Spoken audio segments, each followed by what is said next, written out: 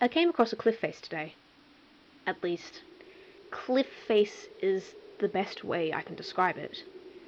It's this massive wall of hardened pulp that stretches as far as I can see.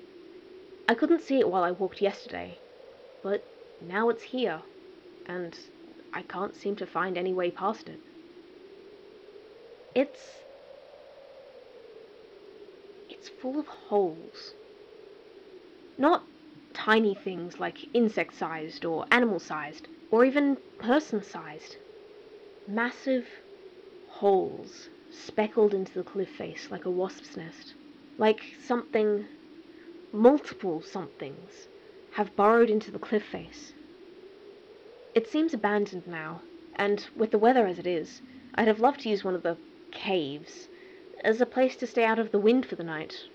But, well, there was a flock of birds hovering by the cliff. Well, not birds. There aren't any birds anymore. But the new things, the ones that have replaced the birds.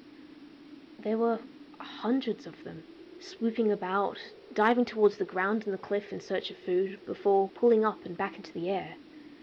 And while they would rest on the ground at times to peck at the papers, the insects eating at them, none ever stopped to perch in the caves. I'm sure it's just paranoia. Observation leading me straight to conclusion, with none of the rational stages in between. There probably just wasn't anything worth pecking at within the cliffs. But if that was the case, why would they keep skimming the mouths of the caves before flying off again?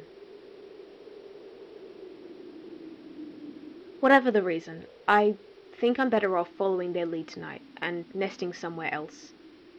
I'd rather deal with the cold again than, well, I'd rather deal with the cold.